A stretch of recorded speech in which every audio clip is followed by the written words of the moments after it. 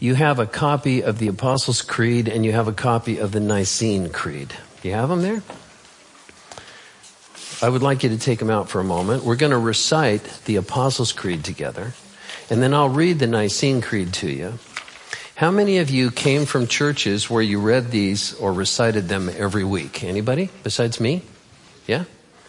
Bill was here last week. He also mentioned that he had been a helper for the priest in the church that he grew up in. I was too, an acolyte in the Episcopal Church. He was in the Roman Catholic Church, and I was in the Episcopal Church.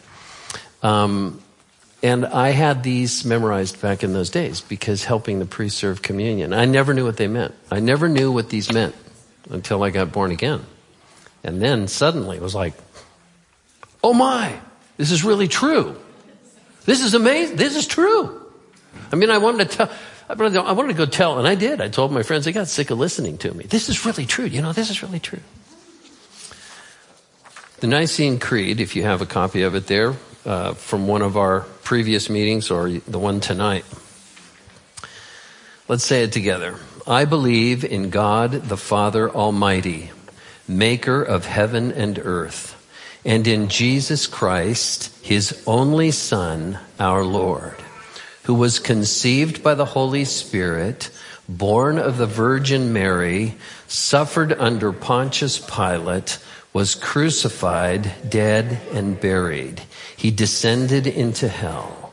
On the third day, he rose again from the dead. He ascended into heaven and sits at the right hand of God the Father Almighty. From thence he shall come to judge the living and the dead. I believe in the Holy Spirit, the Holy Catholic Church, the communion of saints, the forgiveness of sins, the resurrection of the body, and life everlasting. Amen. Can you say amen to all of that? Just think through line by line as it's being said. I'll let you read the rest of this. Bill mentioned last week, and sometimes, and I don't know if you're new this evening and weren't here last week, but you'll notice in the middle part of that paper I gave you, it should be noted that the use of the term Catholic in this context does not refer to Roman Catholicism. You always have to remember that. The Catholic means universal. That's all it means. Roman Catholic means the Roman Church is theoretically universal, but and the reference to hell is actually Hades, not Gehenna, not the lake of fire. Jesus didn't go into hell. He went into the abode of the dead. But the term is used, and you'll see that more as we move along. Now I want you to look at another creed, the Nicene Creed. The Apostles Creed dates back into the 2nd century, and as Bill mentioned last week, it was used in training young believers. People were not very literate, some of them, many of them, most of them. And so they put the Christian message, what the apostles taught, into something that they could recite. The Apostles' Creed, the apostles didn't write it themselves, their disciples did. But this was a baptismal formula, and it was called the Old Roman Creed, and then it was expanded a little bit over the next 2 or 3 centuries until the 6th or 7th century, where it took the form we just said. But it dates clear back into the early church. Now the Nicene Creed was created as a result of the Council of Nicaea in 325, and it builds on the Apostles' Creed. Because in between the Apostles' Creed and the Nicene Creed, people piped up and started a bunch of heresies. And so what happened is they had a huge meeting. All of the major pastors and theologians in the whole Roman Empire got together at the Council of Nicaea. And the result of that, it's a very long story. If you want, you can take the course that we have at the college on God, Christ, and Holy Spirit, and you can learn about these things. But the upshot of that was what we call the Nicene Creed. And over a period of time, it was honed into this. Now, I'm going to read it to you. You don't have to repeat it with me, but I would like you to read along as I read it. And I want you to notice some of the differences. You'll see it's expanded. It's a little bit longer. And I'm going to tell you this because when we talk about what some of these things mean tonight, you're going to see why the Nicene Creed actually expanded some of the material from the Apostles' Creed. I believe in one God, the Father Almighty, maker of heaven and earth and all things visible and invisible. And in one Lord Jesus Christ, the only begotten Son of God. Now notice the phraseology here. The only begotten Son of God. Begotten of the Father before all worlds. God of God. No, he's talking about Jesus. God of God. Light of light. Very God of very God. Begotten, not made, being of one substance with the Father, by whom all things were made, who for us men and for our salvation, by the way, don't be sexist here. When it says men, it means men and women. It always has all through human history, okay, up just until the last 30 years. For us humans and for our salvation, came down from heaven and was incarnate by the Holy Ghost of the Virgin Mary and was made man, human, and was crucified also for us under Pontius Pilate. Notice the historic, just like in the Apostles Creed, right in history, right in a place. Crucified for us under Pontius Pilate. He suffered and was buried, and the third day rose again according to the Scriptures, and ascended into heaven and sits on the right hand of the Father. And he shall come again. That's part of the gospel, it's the return of Christ, with glory to judge both the living and the dead. Judge the living and the dead, and whose kingdom shall have no end. And I believe in the Holy Ghost, Holy Spirit, the Lord and the giver of life, who proceeds from the Father and the Son, who with the Father and the Son together is worshiped and glorified. Trinitarian. You see the Trinitarian meaning there? Who spoke by the prophets, going back into the Old Testament. Look at, as you read through this, how much thought went into this, how much biblical thinking went into it, so that the textures of the whole Bible come out in this creed.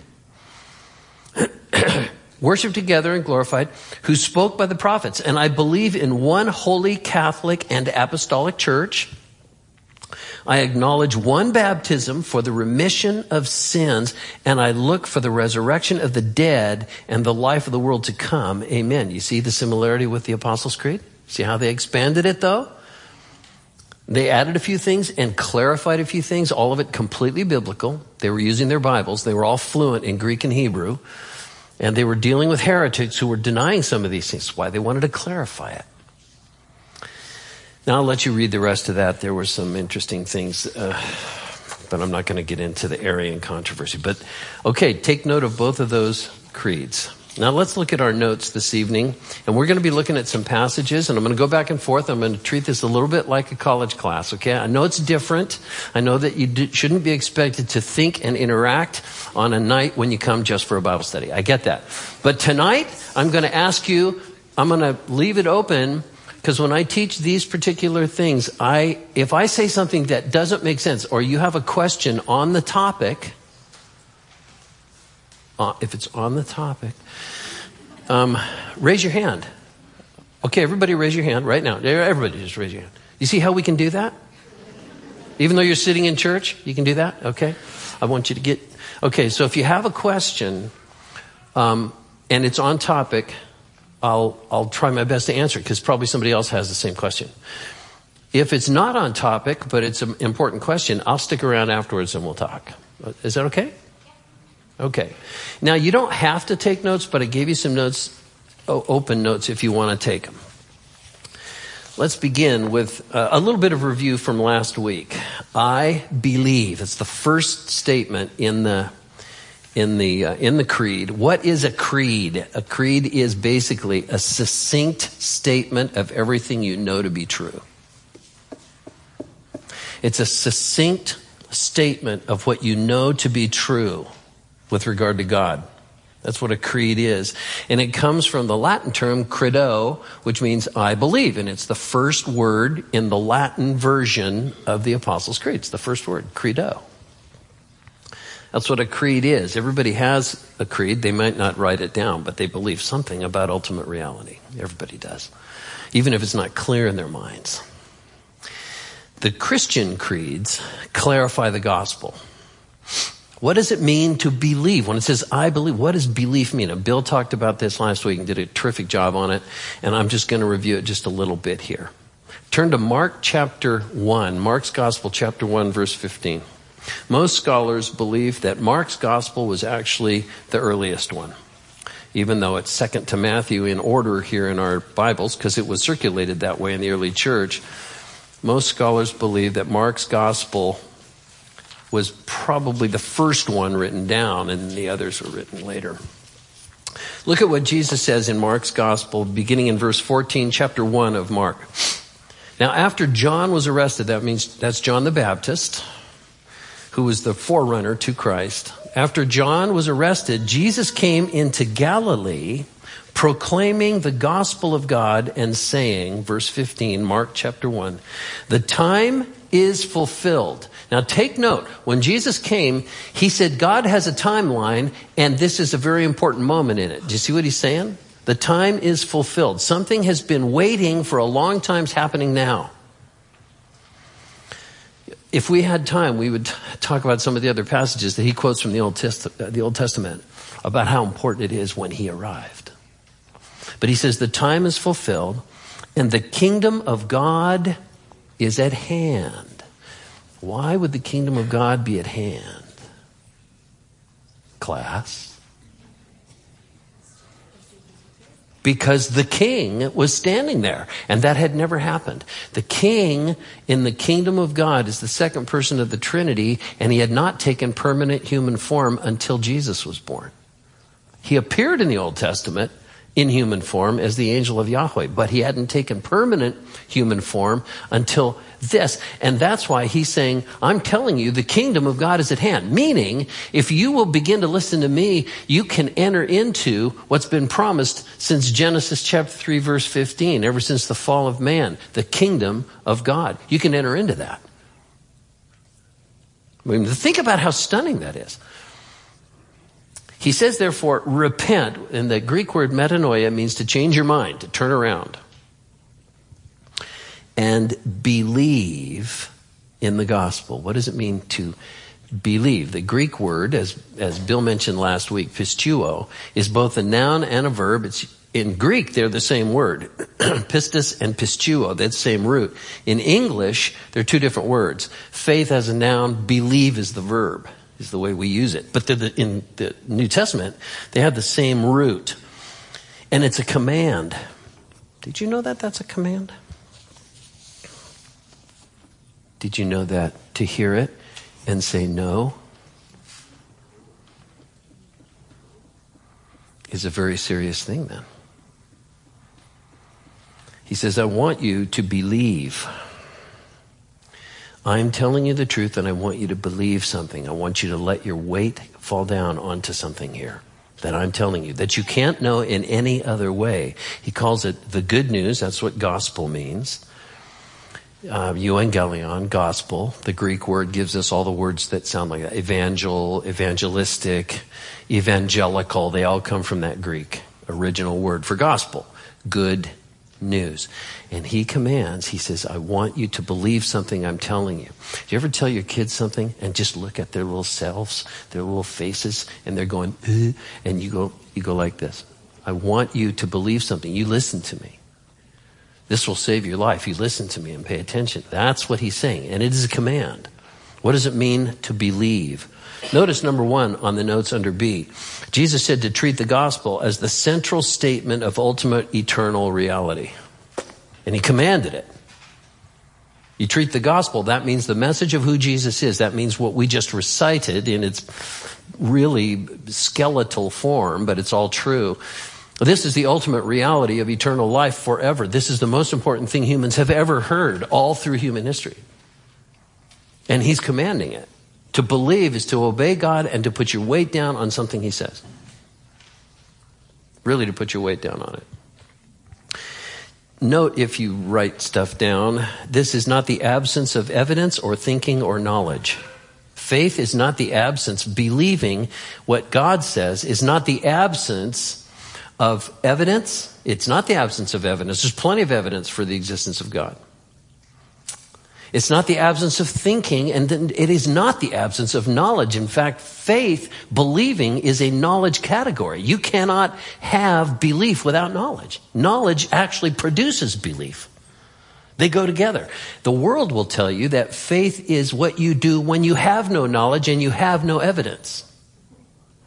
And that's not what the Bible says. The Bible says faith is a knowledge category. It's a way of knowing something. It is a kind of knowledge. And Paul says in 1 Corinthians chapter 2 that it's a kind of knowledge the world doesn't get, doesn't understand. John said the same thing in John's Gospel, chapter 1, the first 5 verses. He came to his own, and the world did not get it. It's what the Greek means. He came there, the light came in, and the world didn't get it. Because there's a spiritual blindness in the world. So to believe, credo, and we say, I believe, and if we really mean it, you can't mean that unless the Holy Spirit has opened your eyes to the reality of who Jesus, Messiah, really, truly is. That is supernatural. That kind of faith is supernatural. Paul says it in Ephesians chapter 2. This faith, this ability to think this way, to know these things, is a gift of God. Pete. So, if I'm understanding this correctly, he didn't really bring the kingdom in until after he was baptized by John? That's correct. His presence made the kingdom available. And his death and the pouring out of the Spirit after his death made it available wholesale. Yeah, it's a good point. Up until that time, it had been promised, and people were believing from the Old Testament. And so we have Old Testament saints. It's called the remnant. It means the smaller group within Israel who trusted Yahweh ever since Adam, but Abraham. So there was groups in the Old Testament that were part of this, but the real power of it came with Christ. The beginning, the inauguration of the real thing. Okay, it's the presence. To believe means putting your weight down. Is the presence of the knowledge of things that we have not seen. It says this in Hebrews 11. We'll look at it in a minute. The conviction of things that you haven't seen. Well, then how do you know they're true? If you haven't seen them, how do you know they're true? Faith, okay. Believing, okay. But why? Someone who knows told you and you believe them. See, a lot of people think that to believe in the Big Bang Theory doesn't take any faith. Really? Were you there? Who told you this? Well, a scientist did. What, the high priest of scientism? They told you this and you're taking their word for it. And I think that it's probably true. But the point is, it's a faith statement.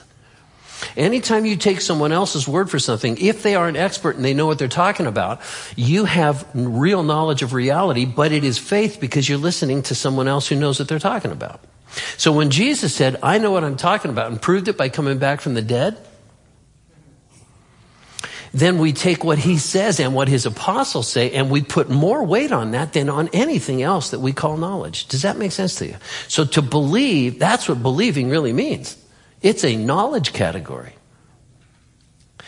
The illustration I use, many of you know it already. My grandson Logan, when he was little, was fascinated by car engines. I had 2 daughters, neither of them cared about car engines. But Logan and all my grandsons, if there was a motor running, they wanted to watch it. They wanted to see it. They wanted to find out what was going on. So I'd hold him. I'd lift him up and I'd say, what's that? Well, that's a fan, and it goes through the radiator and it cools off the water, and then the water goes in and cools off the motor. And what's that? Oh, that's a carburetor, and it mixes the fuel in the air and it goes into the motor. And in his little mind, he's going, okay. Here's my question. I ask this in my theology classes and in the pulpit all the time. Did little Logan have real knowledge? Did he have real knowledge? How many of you think he had real knowledge? Raise your hand. Do you think this is a trick question? How many of you think he did not have real knowledge? Raise your hand. This is always, every time I ask it, it's about 50-50. And then there's people who chicken out and won't raise their hand for anything. They don't want to be tricked. See, the culture says, unless you do it, you don't know it. But that's not true, actually. He had real knowledge. What he didn't have was exhaustive knowledge. Now he works on his own cars. And he's going to teach his son to work on cars. And now he can rebuild a carburetor. And now he can rebuild a motor. And now he knows a lot more. But he had real knowledge because as much as I told him was true, it just wasn't everything he would ever learn. But he had real knowledge. And it was knowledge based on faith from an expert. I'm not really an expert in cars, but I know what a carburetor is. And I know I told him the truth. And from then on, he would tell his friends, that's a carburetor. How do you know? Did you take it apart? No, my papa told me. Well, Papa knew what he was talking about, which means Logan had real knowledge. So the answer, did he have real knowledge, is yes. And he had real knowledge based on the idea of someone who knew better, who told him the truth. Now that is faith. And it's not without thinking, and it's not without evidence, and it is real knowledge. That's faith.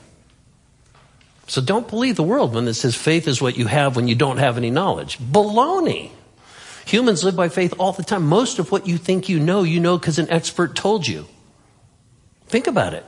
Unless you are an expert in a particular field, everything else that you learn from other people. That is what faith is. So when Jesus commands us, he says, you got to take my word for this. And we do? That's real knowledge. Did I see a hand up? Yes, Leslie. I think that it was credible because he trusted your knowledge. Yes, he had faith in me. Logan, you mean? Yeah, trusted my knowledge, yes.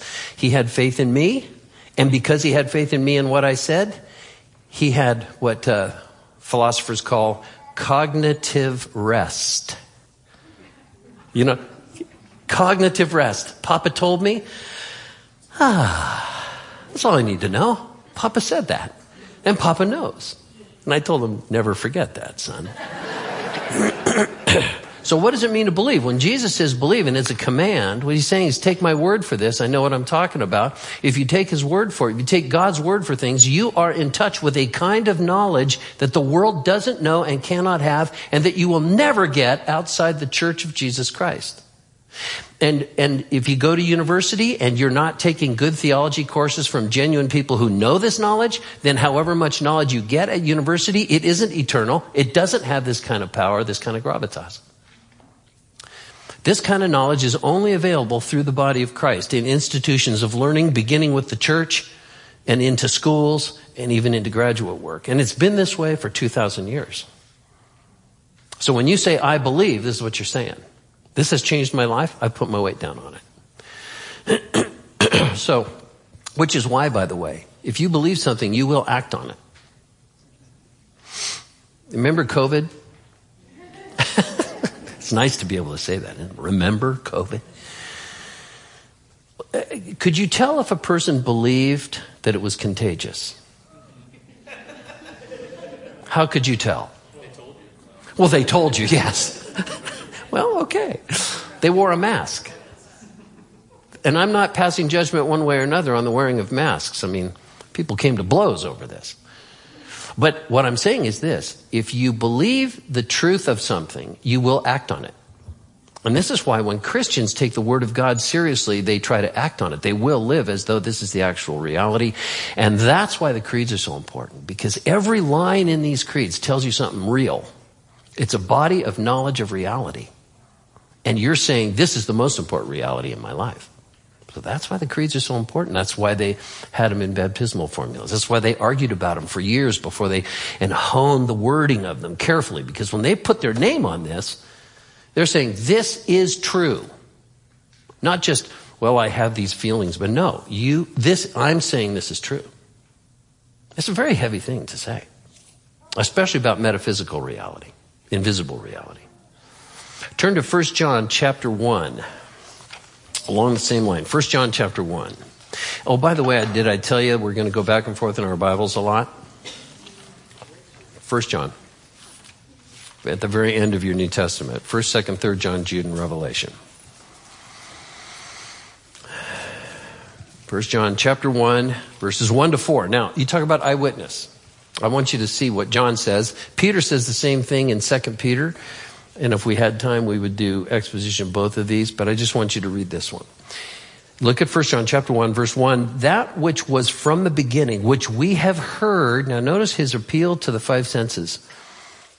That which we have heard, which we have seen with our eyes, which we have looked upon and have touched with our hands concerning the word of life. You touch a word? You touch a word? What did John say about who's the word? That's what he's after. He's the same one that wrote John's gospel. So he says, touched with our hands concerning the word of life. The life was made manifest, shown to us, and we have seen it and testify to it and proclaim to you the eternal life, which was with the Father and was made manifest to us. Notice the with the Father. So you have a real Trinitarian thing here, right out of John's Gospel, chapter 1, same author. With the Father, and was made manifest to us, and that which we have seen and heard, we proclaim to you also, so that you too may have fellowship, a deep sharing with us. And as a matter of fact, he says, our fellowship is with the Father and the Son, Jesus Christ. And we're writing these things to increase your joy. Now look at the eyewitness. See this, when people read this and they go, I believe that. These people told me the truth. John told me the truth. He told me the truth about who Jesus is. Read his gospel, John's gospel. He tells you what the truth about Jesus. Peter says the same thing in 2 Peter. I gave it to you there. You can look at it on your own. But Peter says, we did not make this up.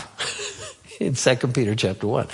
We did not follow fables and myths. We were there at the transfiguration is what he's talking about. When the voice of the Father came and said, this is my beloved Son in whom I am well pleased. Peter says, we didn't make this up. And all these guys were killed, possibly John not, but not because they didn't try. They tried to boil him in oil and he didn't die. The rest of them were martyred rather than give up on this eyewitness testimony. Now, when reliable people who are experts in their field tell you something and you believe it, you are not being stupid. May I stress, if you believe the apostles of Jesus Christ, you are not being stupid. They are experts in what they're talking about. They were eyewitnesses. And if you will trust what they say about who Jesus is and talk to Jesus instead of about him all the time, you will get born again and you will live forever.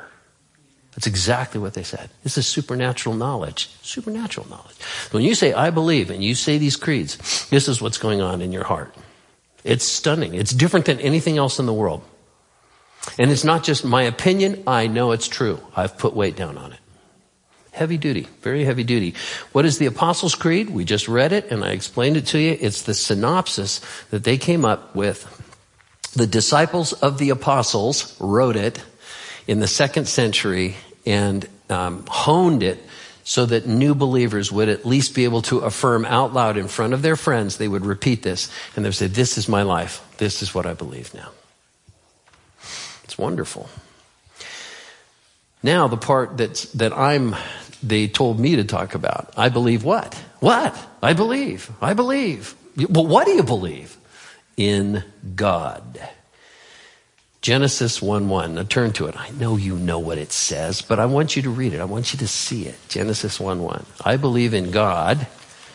And then we'll go through the lines. The Father Almighty, actually, I'm going to take them a little bit out of order, as you'll see in the notes. But he starts with, I believe in God. Chapter 1 of Genesis, the very first verse in the Bible. In the beginning, God created the heavens and the earth. Bereshit bara Elohim et hashamayim ve'et haaretz. That's the only Hebrew I've ever memorized. But it is a reference to God doing this on his own. And don't get into arguments right now about how long it took him. Christians love to argue about that. That's not the point. The point is, it starts with God. And that's why a lot of people will say, you will get the whole Bible if you'll start with verse 1. Because what you're really saying, first and foremost, and it's in the creed, I believe in God. I believe in the real God. Look at your notes. In the beginning, God. The Bible is really about God. Did I write that in there for you?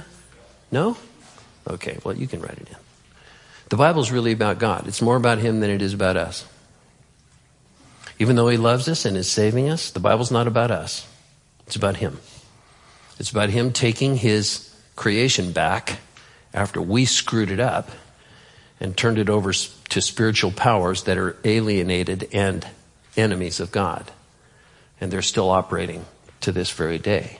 It's the story of how he takes his creation back and redeems it and recreates. That's why in the beginning there's a creation. At the end of the book of the Bible, the last 2 chapters of the Revelation, another creation. And this one, he's right in the middle of it. It's amazing. So it's really about him. Number 1 under A, under number 2 there on your notes, right? Yes, there is a God. So write this down. Now I'm going to give you a little bit of apologetics. People say, well, I don't know if I believe in God. When people tell me that, I say, really? Why do you not believe in God? It makes perfect sense. It makes more sense than all the other stuff that people say. So write this down. You'll see it. I've gave it. You can fill it in if you want. If anything at all exists, if anything at all exists, something must have what? No, that's true too, but no. Something must have existed forever. Let that soak in. Something had to have existed forever. Why? Because out of nothing, what comes? Nothing. That's an old philosophical maxim. It's been around for thousands of years. Out of nothing, nothing comes. If there's really nothing, what would there be now? Nothing. Would we be here? No. So, if anything at all exists, something has to have existed forever. So when people say, I don't believe in God, start with this. And they'll look at you like a calf at a new gate. They'll go, huh? What are you talking about? Something has to have existed forever. And the more you think about it, the more you realize that has to be true. B, the eternal, the necessary being, in philosophy they call it the necessary being, but eternal, is either personal, meaning a mind, write that down, personal, or impersonal, stuff. What other options do you have? It's either a mind, because we know minds exist. We have them. We're using them right this minute. So the eternal is either a mind or it's stuff. Now, for many, many generations, science, quote unquote, said stuff is eternal. But back in the 90s, well, actually in the early part of the 20th century, they began to question that. And by the 1990s, almost all of even atheistic science had said there was a time when this wasn't here. And there was a moment where all of it came into existence. And they pretty much demonstrated that that's the case. Well, the theologians were sitting there thinking that the whole time. And one guy wrote, he said, this is very frustrating because the scientists who said that stuff is eternal, they climbed the mountain of knowledge. And when they got to the top, there were a bunch of theologians already sitting there. Of course there was a beginning. And some of you said, if anything exists, had to be created. That's true in terms of matter, but there's something before matter, and it's either a mind or it's matter itself. Now here's the third thing to take note. It is more likely that a mind created stuff, write that down, than that stuff created a mind. Don't you think? Now when people say, I don't want to believe in God, if you have the time, you're sitting there having coffee, at St. Arbuck's, and you sit there and you ask them a question. What do you think about this and this? These 3 questions. It makes perfect sense. And we'll talk more about creation later in the talk. More likely that a mind created stuff than stuff created a mind. Yes, as we used to say, yes, Virginia, there is a God. Okay, makes perfect sense. And no, the culture does not believe in him. Take note of that in the notes. The culture you live in is post-Christian, post-theistic, really, in a lot of ways. And this is a whole different talk that I do about the worldviews, but I'm going to just streamline it for you here. Many people teach that there simply is no God. You'll see that in the notes. That's atheism, agnosticism, and philosophical naturalism. Do you know what philosophical naturalism is?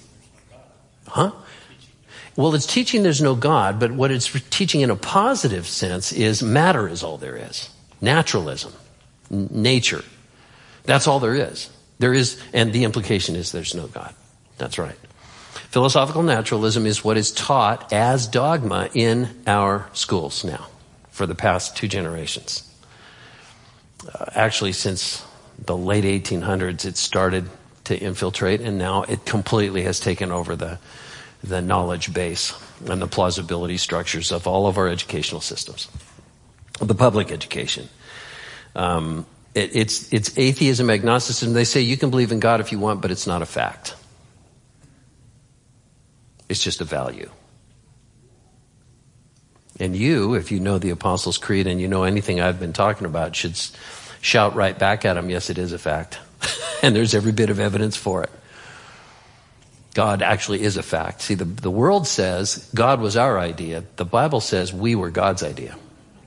I'm not kidding you. That's exactly what it is.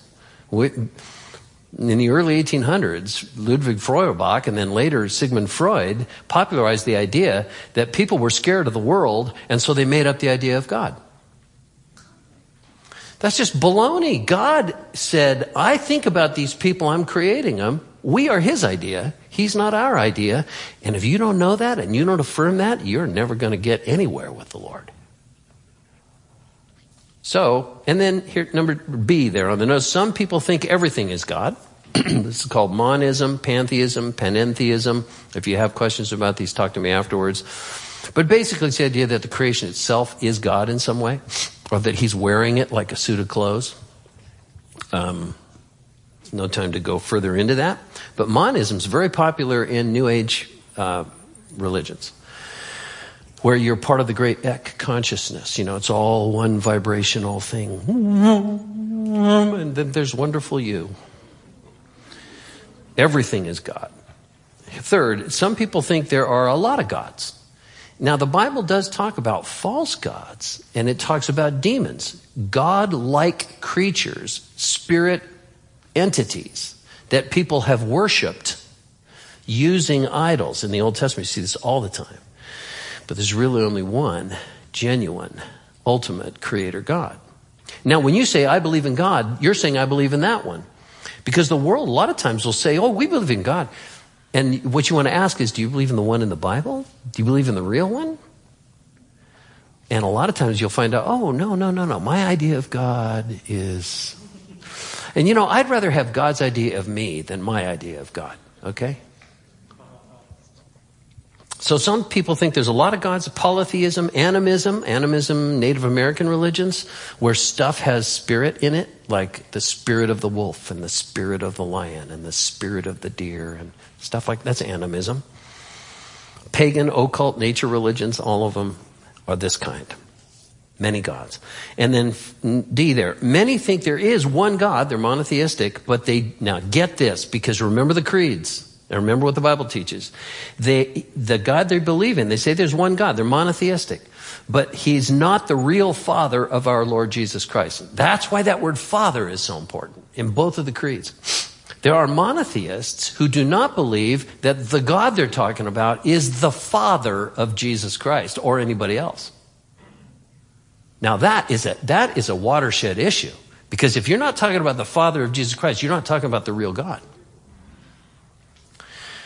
These monotheistic religions have their origins in the Bible, actually. Deism, Islam, and Judaism are the three. And all monotheism comes out of the Bible, by the way. All of it. And deism, everybody know what deism is? It's the idea that there is a God. He's probably a lot like the God in the Bible, but he's not the Father of Jesus Christ. Jesus isn't God. The Trinity isn't true. The resurrection didn't happen, but there is a God who created us and will judge us. Okay, that's deism. It took the world by storm philosophically. Guess when? In the late 1700s. 1776. Does that ring a bell with anybody? When was our nation born? Right then. And many of the people who went to work on our original documents for our nation, not all of them by any means, many of them were genuine Christians, but a lot of them were deists. They were Unitarian deists. Unitarian meaning we don't believe in the Trinity. We only believe in the one God, and Jesus is a created being, if he's there at all. Thomas Jefferson, who a lot of Christians quote as if he was a Christian, but he wasn't. He was a deist. He made fun of the Trinity. He actually made fun of the deity of Christ. Before you think Thomas Jefferson was wonderful, he said a lot of good things, and if you just quote the stuff you like about him, it sounds like he was marvelous. But he represents a kind of thinking that was really at its apex in the late 1700s, right when our nation was born. And that thought has become the religion of America. Deism is actually the religion of America, not Christianity. When Eisenhower put into the Pledge of Allegiance in 1956, one nation under God, they only added that in the 50s after World War II. One nation under God, he could never have said one nation under Christ. It would never have flown. They would never have passed it. One nation under God. So there's such a thing as monotheism in which you're not admitting that this is the God who's the Father of Jesus Christ. Now remember the creed that you're holding to, and note the difference between deism and real Christianity. Deism is a whole nother religion. Islam and Judaism both deny the fatherhood of God over Jesus Christ. They both deny the incarnation. In Islam, in the Quran, in Surah 112, verse 3, it says, God does not beget, and he is not begotten. And that's actually written in Arabic over one of the main doors into the Dome of the Rock in Israel, right? That was built over the site of the original Jewish temple. And you go there, that's the big thing with the golden roof that you see pictures of. Over the door, one of the doors, a bunch of doors there, but one of them is Surah 112, verse 3. God is not begotten and he does not beget, and that was aimed directly at the Christians. So Islam is monotheistic, but it's not about the Father of our Lord Jesus Christ. Judaism is the same way. Their doctrine of God only goes to Malachi. Or if you're reading their Bible, to the end of 2 Chronicles. The idea that Jesus is really, truly the DNA Son of God, the real Son of God, more on that next week, is denied. So note those four things. Some people say there is no God. Some people say everything is God. Some people say there's a bunch of gods. And some people say, no, there's only one God, but he's not the Father of our Lord Jesus Christ. If you're a Christian, you deny all of those, and you put your weight down on the creed that you just read. He's known, be on the notes, he's known by his primary title, which is, write it down, very shocking, God. It's his primary title. Okay?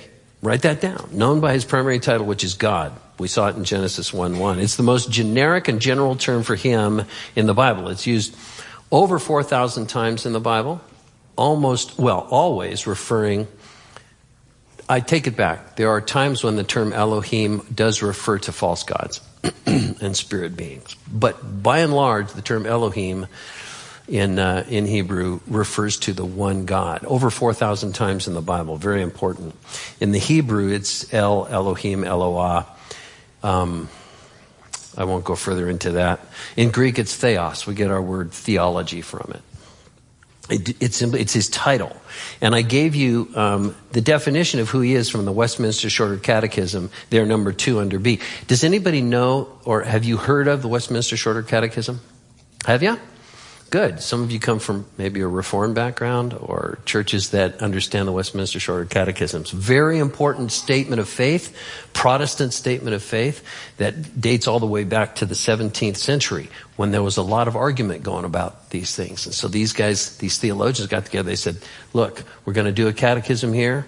And a catechism is you ask a question and you give an answer, and you ask a question, you give an answer. It's a way of teaching kids. And the question is, who is God? Look at the definition. God is spirit. That means he doesn't have a body. Infinite, eternal, unchangeable. In his being, unchangeable. In his being, wisdom, power, holiness, justice, goodness, and truth. Big, thick books like I just showed you earlier today on every one of those topics. Hundreds of big, thick books on every one of those topics. He goes by his title. he also goes by his covenant name, which is Lord or Yahweh. Write that down. Capital O, capital R, capital D. And that's a translation in English of the term Yahweh, Y-H-W-H, which is his personal name. Look at Exodus chapter 3. This is where we find it. And the first time is in Exodus chapter 3, where he talks to Moses in the burning bush. Turn there, and I'll show you. This is where God says, now, I do have a title, God, but I also have a covenant name that I give to my friends who are in covenant with me. And that name is Yahweh, and it's translated Lord in your Bibles. This is the God that you actually believe in. Exodus chapter 3. So Moses is there at the burning bush. The angel of the Lord appeared to him. That's actually, notice, look at verse 2 of Exodus 3. The angel of Yahweh. See that? Capital L, capital O, capital R, capital D. Everybody see that? Yes? Just nod. Make me feel better. All caps. Do you notice that? It's all caps, even though the three of them are smaller, but it's all capital letters, right? That's how the English translations tell you that the original Hebrew word is Yahweh, his personal name. The Jews said, we don't want to actually pronounce the name. It's too holy. So they used the term Adonai, Lord. And out of deference for that, Christians have always translated Yahweh by the word Lord. Okay? The Jews always referred to God as the Lord, which, by the way, that's how they referred to Jesus, constantly. Now, Moses says, I'm here. and God says, I'm going to send you and do this. And Moses says, who are you? I mean, tell me your name. Who am I going to tell? In verse 6, he said, I am the God of your father and the God of Abraham, the God of Isaac, the God of Jacob. That's the biblical God. He says, that's who I am. And then skip down to verse 13. Moses said to God, if I come to the people of Israel and I tell them, the God of your fathers has sent me to you, and they ask me, what's his name? Can you imagine that? God sent me. Have you ever talked to anybody that said God sent them to you? And then you found out later, maybe not so much. People did that all through history. There's false prophecy all through history. So they're going to say, oh yeah, really? What's his name? What am I going to tell him? And God said to Moses, I am who I am. And that is the Hebrew Yahweh. I gave it to you, number 1 under C. Yahweh from Hayah, H-A-Y-A-H. It means, it's the verb to be. I am.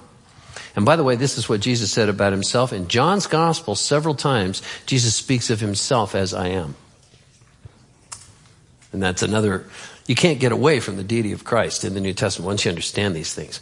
So notice, God has a title, God, and he also has a name, Yahweh, and it's a covenant name. And this term Lord is used over 7,000 times in the Bible. And it's a translation of some different ones in Greek and Hebrew, but it all refers to the real God. Let me just make note of that. So you have a person that you're worshiping who's a person, pure spirit, absolutely perfect, infinite in every way, invisible to you, invisible now to you, but he can make himself visible through the second person of the Trinity. And he goes by the title God, and he has a personal name, Yahweh. Okay? And it's a covenant name. So he comes into relationship with human beings and he says, I will tell you my name and I already know yours. Okay? And from that moment on, you have a relationship with him. And this is what he's talking about to Israel. He says, I created you out of nothing as a nation and you belong to me and I belong to you. And we have a covenant. From Abraham on, we're studying Genesis. Just coming to the end of it here. And that, you can trace that all the way through. So that's God, and there's so much more. I teach a class in which we go for like 25 hours just talking about the nature of God. I had so many more notes. I had like 10 more pages to talk about the nature of God, how much he knows, how much he loves, who he really deeply, we don't have time. But when you're saying, I believe in God, the credo, this is the God you're talking about. It's the one in the Bible, not the rest of them. The Almighty. Now I took that out of in the creed. It says God the Father Almighty, maker of heaven and earth. I took the word Almighty and I'm putting it here, and we'll unpack it, and then we'll come back and talk about the Father in a minute. Roman numeral 3, Almighty. Note the two terms El Shaddai and Pantocrator. El Shaddai is Hebrew. I gave them to you. And Pantocrator is Greek. Did you know the song El Shaddai, El Shaddai, El Elyon Adonai? Those are Hebrew words for God. El Shaddai is God Almighty. El Elyon is Most High God. El Elyon and Adonai is my Lord. And all of them refer to God in the Bible. So that song that people sing comes from those Hebrew and their Hebrew terms. Revelation 1:8, turn there. Revelation. Everybody knows where Genesis is, and everyone knows where Revelation is. So they turn confidently. You don't need to use the little cheater tabs on the edge because you know where Revelation is. Verse 8. Now this is a reference to Jesus, but it's also a reference to God the Father. I don't have time to go through that, but it speaks of the deity of the Son. Look what he says. I am the Alpha and the Omega, says the Lord God. That's Kurios Theos in Greek. It is referring to the one and only God, who is and who was and who is to come, the Almighty. That's Pantocrator. It means controller of everything. Pantocrator, all power. God the Almighty. Now it's in the creed so that we would know just how powerful God is. And remember when Gabriel told Mary and she says, how can these things be? I can have a baby and so on. And he says, is anything impossible with God? Implication? No, of course not. That's all power. All power. Not some of it, not just bigger than us, not just smarter than us, but in a category of reality beyond our wildest imagination. Now you have to get this. That's what the word holy means. It's a category of reality beyond your wildest imagination. You have no category for understanding how glorious God is. And that's why he uses symbolism to get the point across. Because we don't get it. We're so fallen, we can't understand what Almighty really means. But that's his title. And that's why they put it in the creed. The Almighty. And then Genesis 17:1. Turn there. See, Genesis, you know where Genesis is. Some of you are going, man, there's little gold stuff stuck to the leaves of my Bible here on some of these passages. Genesis chapter 17. Abram was 99, verse 1. Abram was 99 years old, and who appeared to him? Yahweh. See, that's all caps, Lord. He appeared to Abram, and he said to him, I am God, what? Almighty. It should read that in an English translation. That's El Shaddai. And again, it's a reference to his omnipotence. The fact that he literally has all power. He's not just more powerful. He has all of the power. All of it. All of it. And he shares it with his creatures, both in the spirit realm and among humans who were created in his image. He shares it, but it's all his. Your life is on loan from him. You wouldn't have it if it wasn't for him.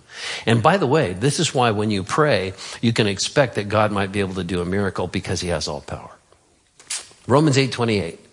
You know, all things work together, right? For the good of those that love God and called according to...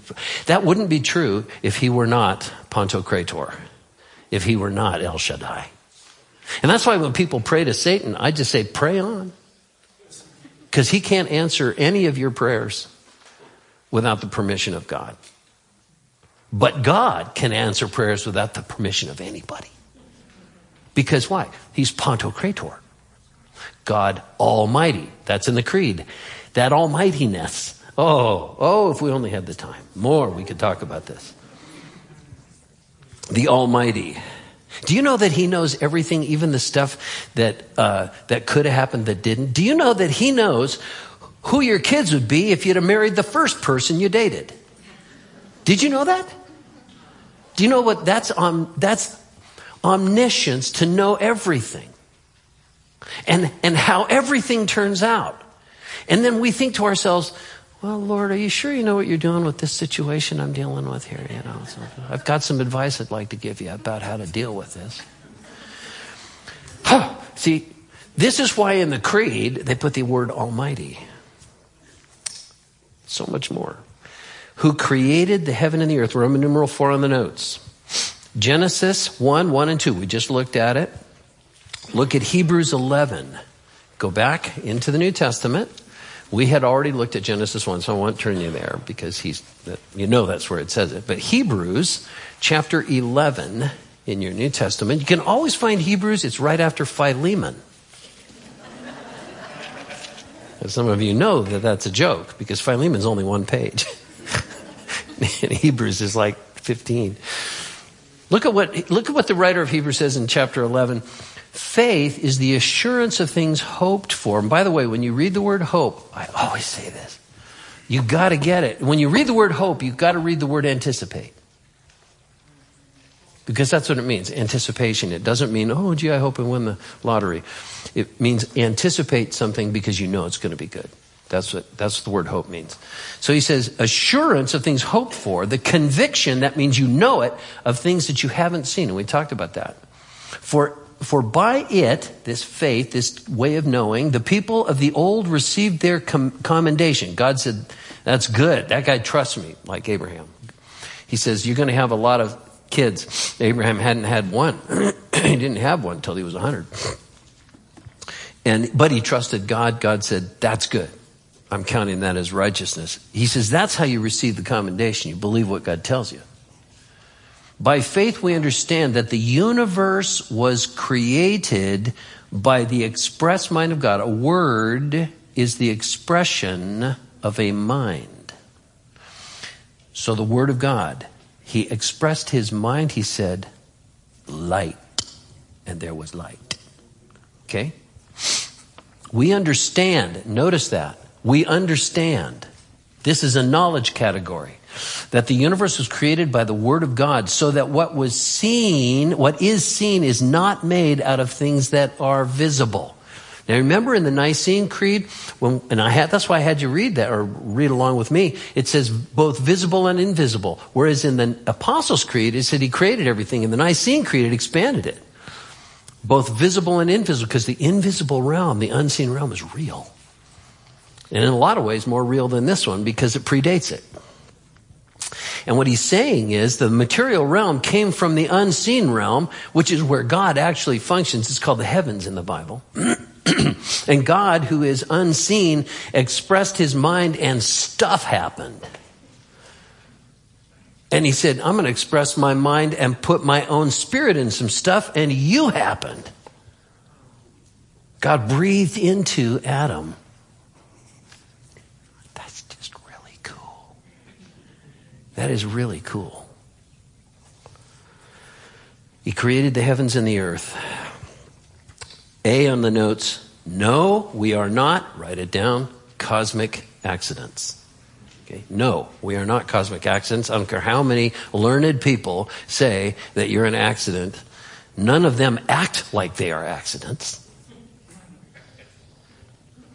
No, we are not cosmic accidents. Creation makes perfect sense. Never back off on that. People say, oh, you just believe in creation. Yeah, and you believe that you're just a big grown-up germ. So what are we, why are you making fun of me? Creation makes perfect sense because it's more likely that a mind created stuff than that stuff created a mind. Stand your ground. You don't have to give up on that. We're not cosmic accidents. If everything came out of nothing for no reason by sheer chance, that is philosophical nonsense. David Berlinski, not a Christian, he's a Jewish thinker, a secular Jew. Pretty old now, but he is a thorn in the side of evolutionists. Even though he's not a theist even. He says, I don't know if I believe in God. He says, my Hebrew training when I was a kid, he said it didn't stick. I don't remember any of the Hebrew.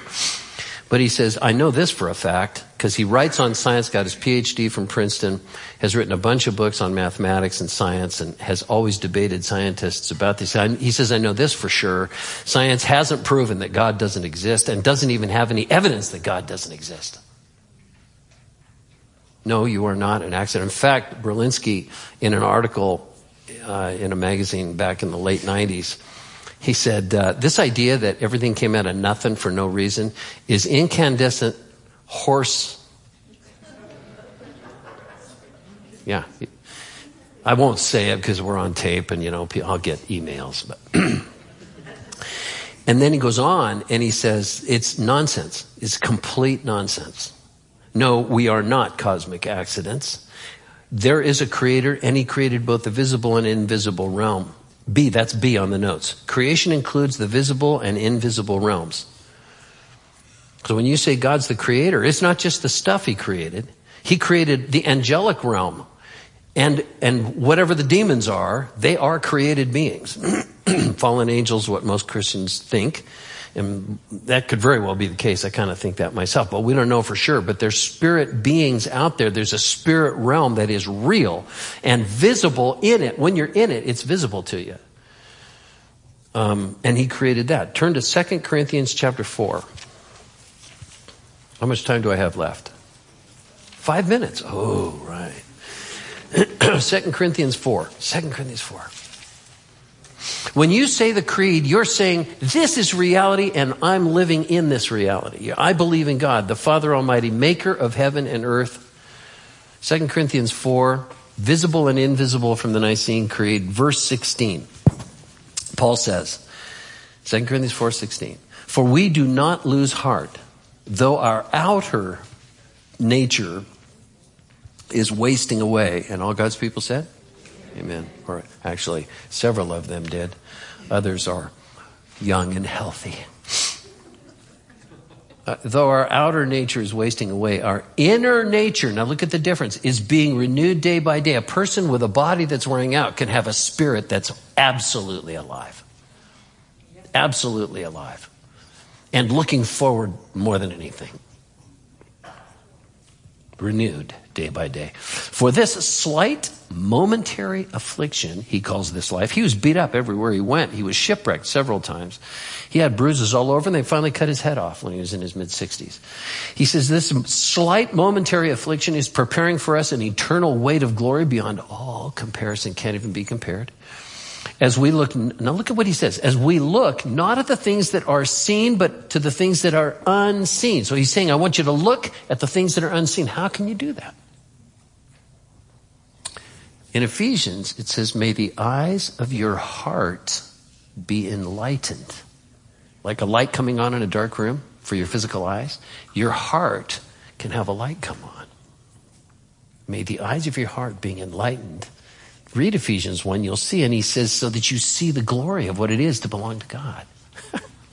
We call it cardioptics. Heart, sight. Okay? And that's where the knowledge comes. So he says, we look not at the things that are seen, but the things that are unseen. We're looking at the unseen things with cardioptics. For the things that are seen are transient, temporary, but the things that are unseen are eternal, both of them created by God. So when it says that he's the creator of all things, and then it's expanded in the Nicene Creed, is what it means. And you have to broaden your understanding of the creation.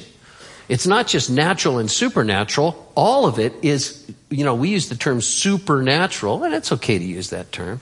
But he sees the whole thing all at once. We can't see the invisible realm now. It will be an open interface. According to the Bible, it will be an open interface in the millennium and in the eternal state, in the new heavens and the new earth.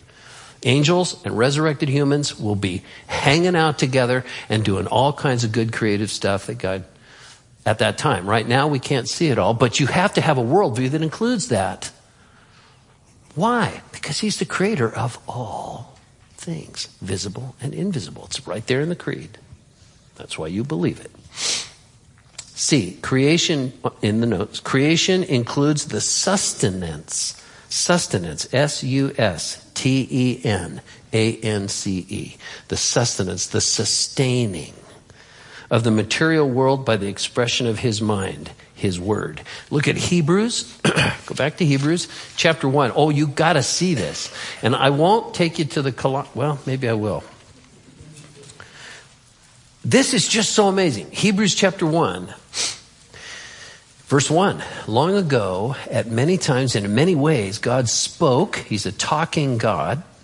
And then he lets it be written down, and then it becomes his voice on paper. He spoke to our fathers by the prophets, but in these last days he has spoken to us by his Son, whom he appointed the heir of all things, and through whom also he created the world. So the agent of creation is the second person of the Trinity, the Son. And he, the Son, is the radiance of the glory of God, the outshining of the actual glory of God. He's talking about Jesus here. And the exact imprint of his nature. Don't tell me that Jesus is not God in the flesh. The exact imprint of his nature. And he upholds, look, this is the part I want you to see. He upholds the universe by the word of his power. Do you know what that means? That means that the universe was created by God, but it's also sustained by God. And it's the effortless expression of his mind that makes energy and all the four forces of physics function. The entire material realm functions not on the, quote, laws of physics, but on the law of God for physics. It's his mind that sustains the universe. And he's talking about Jesus here, but he's also talking about God the Father because they share the same essence. Nobody knows what energy is. People say, oh yeah, I know what energy is. E equals mc squared. You know. That's not what energy is. That's what it does. It's a measurement of what it does. But nobody knows what it is. No philosophers, nobody. But the Bible says, and energy, by the way, you know, the New Agers are right. There's all these energy things in the world. And quantum physics has really pointed out, even though it's a mystery, they don't know how it works, that really you're just a bundle of energy. And it comes across in material reality. But nobody knows what it really is. But the Bible says it's the mind of God expressing reality in the material realm. And that includes you, which is why your life is on loan from God. Which is why he says, if I'm going to resurrect you, I can guarantee you it's going to happen. It cannot not happen. It's the expression of my mind. The sustenance of the material world. So, by the Word of God. So, who is the Word of God? Number one under C. Class? Of course, it's the second person of the Trinity. It's Jesus. John says that the Word became flesh and dwelt among us. John chapter 1, verse 14. Look quickly. We'll go quickly. We're almost done. Look quickly at Colossians in your New Testament. Galatians, Ephesians, Philippians, Colossians. Chapter 1, verse 15. He, Christ, is the image of the invisible God. Do not tell me he's not God in the flesh. He's the image of the invisible God. The firstborn, meaning the most important member of the family. That was the firstborn. Of all creation. For by him all things were created. In heaven and on earth. Very interesting. Where did the creed get the visible, invisible talk? Right out of the Bible. From Paul. In heaven and on earth, visible and invisible, whether thrones, dominions, rulers, authorities, that's spiritual rulers and authorities talking about. All things were created through him, through Christ, and for him, and he is before all things, and in him all things, look, what does it say? Hold together. Yeah, the Word of God holds everything together. And it's a person. Does that not blow your mind? I mean, if smoke isn't pouring out of your ears by this time, you're just not paying attention. Now, when you say these things in the creed, this is what you're saying. You're saying this is reality. And the world says it's not, and you say, yes, it is. Yes, it is. Because the person who understands it has said it. And finally, we'll close with this in Roman numeral 5, the Father. I believe in God the Father, and I moved it to the end because I wanted to talk about his fatherhood. Father is the Christian name for God. Father is the Christian name for God. You and I have a, write it down, true Father in heaven. And then I wrote in there, no, really. We have a true Father in heaven. We say this so glibly, and we just take it for granted that we get to call God Father. listen, I want you to slow down and think about what it means that the Creator God we've been discussing here is actually a true father to you, a real father to you, a true, genuine, real father to you. You've been made part of his family, and he loves you as one of his children. Romans 8. I didn't go into all these passages. Take the theology course at PBC that we teach. But there's Romans 8, Galatians 4, both talk about us being adopted into the family of God by the power of the Spirit. Born again, Jesus said. Peter says that the divine nature has been put into you like a seed, and it is bringing forth eternal life. God is really your father. I mean, that's when you're born again. This is number one, a unique, write it down, privilege. A unique privilege. For lack of time, I won't turn, but in John's Gospel, chapter 1, verses 12 and 13, it says, to those who received him, it says in the first few verses that not everybody did. They rejected him. But then it goes on and says, to those who did receive him, to them he gave the right or the power to become what? The children of God. And it says that they were not born by human flesh. He goes right on and says that. Jesus says the same thing in John chapter 3. Peter says the same thing in 1 Peter chapter 1. This is a privilege that is beyond your imagination. When you say God is my father, he's not everybody's father. That's one of the myths of liberal theology that started in the mid-1700s, that God was everybody's father. The universal fatherhood of God and the universal brotherhood of man. That's the social gospel. That's not what the Bible says. Human beings are born as enemies of God, and God comes, let himself be killed by us so that he can come back and rescue us.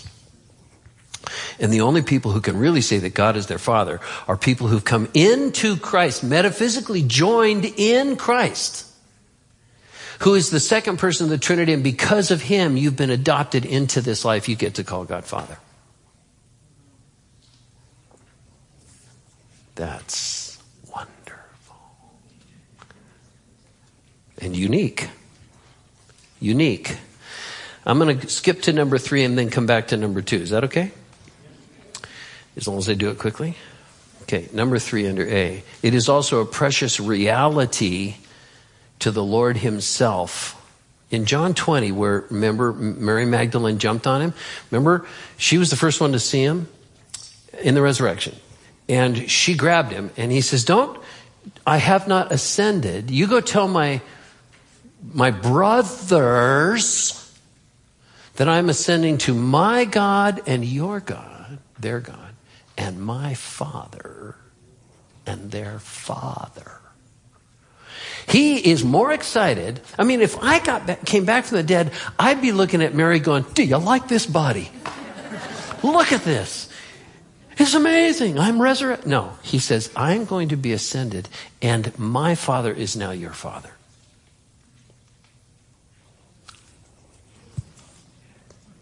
He loved that idea. But he's only talking to his disciples. If you're here or you're listening to this and you've not come to Christ, God is not your father. He doesn't become your father until you come to the Son.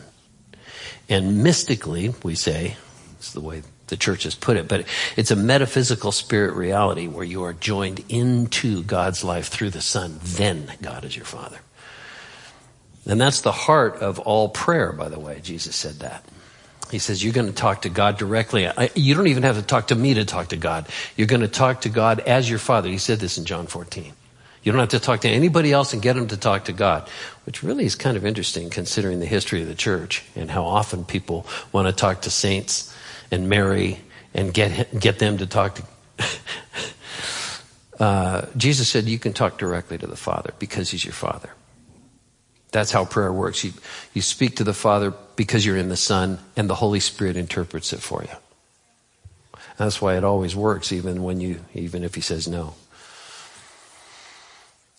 Precious reality. So number 1, a privilege. Number 3, a precious reality. And number 2, a wonderful comfort. This is a huge comfort. And that Matthew 6, that I gave you there is where Jesus says, I want you to pray this way. Our Father, who is where? In the heavens. May your name be holy. And then you bring the requests. The fatherhood of God is the most precious relational reality in the gospel. Everything else comes out of it. And I wrote it down for you. I mean, this is a whole nother sermon. It's a whole nother class. But look at what it is. What it really means. He listens and cares. This is in Romans 8:26, but it's everywhere. The people that he loves, he listens to them. People who have a covenant with him, he listens to them. He sees them. He knows what's going on. He's with them in it. He listens and cares. Why? Because he's a true father. His grace and compassion, true fathers are gracious and compassionate. Of course they are. Even if you had a bad one, the reason you know you had a bad one is because you kind of know intuitively what a good one would be like. Am I right? Of course. Of course I'm right. His grace and compassion. He's a father. His instruction and correction. Yes, he does correct us. But always only because he loves us, and always only because he intends to bless us through the correction. His understanding and patience. Fathers are patient. When you think, Lord, I've had to repent so many times. Are you tired of listening? And he says, you are my child since you came to Christ. I'm not tired of listening to you. His guidance and provision. This is all from the Father. Think about a good father. There's all these things. His love and security. His love and security. Did Jesus talk about a father like that? Of course he did. Where? The prodigal. Remember the prodigal son in Luke 15? I didn't give you that, but you can jot it down. Luke 15, the parable of the prodigal. This is a child of his who runs away and eats with the pigs and screws up his life, and his big brother's mad at him. But when he comes back, the father says, this is my child. This is my son. And he says to the older brother, idiot, you ought to be happy that your goofy brother has finally repented. But because the father never stopped loving him. Why? Because he's a father. And a lot of Christians think they're going to get thrown out of the family. God doesn't throw his kids out of the family, and he's not an abortionist. I get into these arguments with people about whether a true Christian is genuinely secure. Jesus said, I lose none of mine. Now, there are fake Christians. I'm not talking about those. But Jesus says, I know mine. They know me. John chapter 10, 27 to 30. I know mine. They follow me. I lose none of them. He says, the Father gave them to me. I lose none of them. God does not abort the spiritual life that he gave birth to. He's not an abortionist. Okay? And a father doesn't throw the kid out of the family. Look at the security. Look at the joy. Our Father. So when you're saying the creed, this is what you mean. As a great illustration of this, true story. Years ago, a bunch of kids playing. It was, the water was murky, little tiny guy swimming with his friends. He starts to sink. And all the other kids are bobbing to the surface, and the parents are watching all this, right? And the one father, he realizes he can't see his son anywhere among these little kids. And he waits and waits, and he finally dives in, and he couldn't see, because it was murky. And what had happened was the little dude had realized he didn't know which way was up. You get a kind of a vertigo if you can't see what's going on. And he held his breath, and he grabbed onto one of the pylons underwater, like 8 feet underwater. He just grabbed on and held his breath. So you got this little tiny guy, not knowing what to do, grabs on and holds his breath. His dad jumps in, goes and gets him, pulls him off of that, takes him to the surface. He says, Dad, I knew you'd come and get me.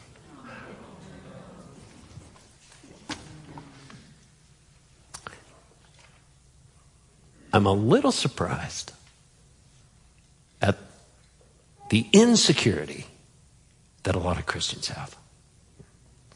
When this God has done these things on our behalf, and you get to call him Father, the omnipotent God of the universe.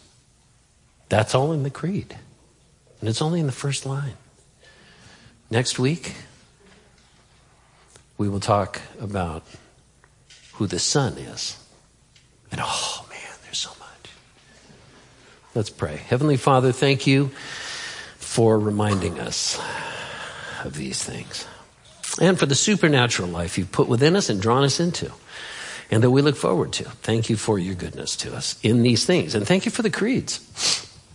Thank you for historic statements by our own brothers and sisters 2,000 years ago that we still hold to because the scriptures are true.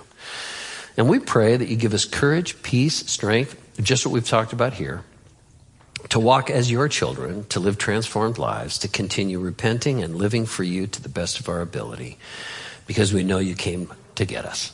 In Jesus' name. And all God's people said, amen. God bless.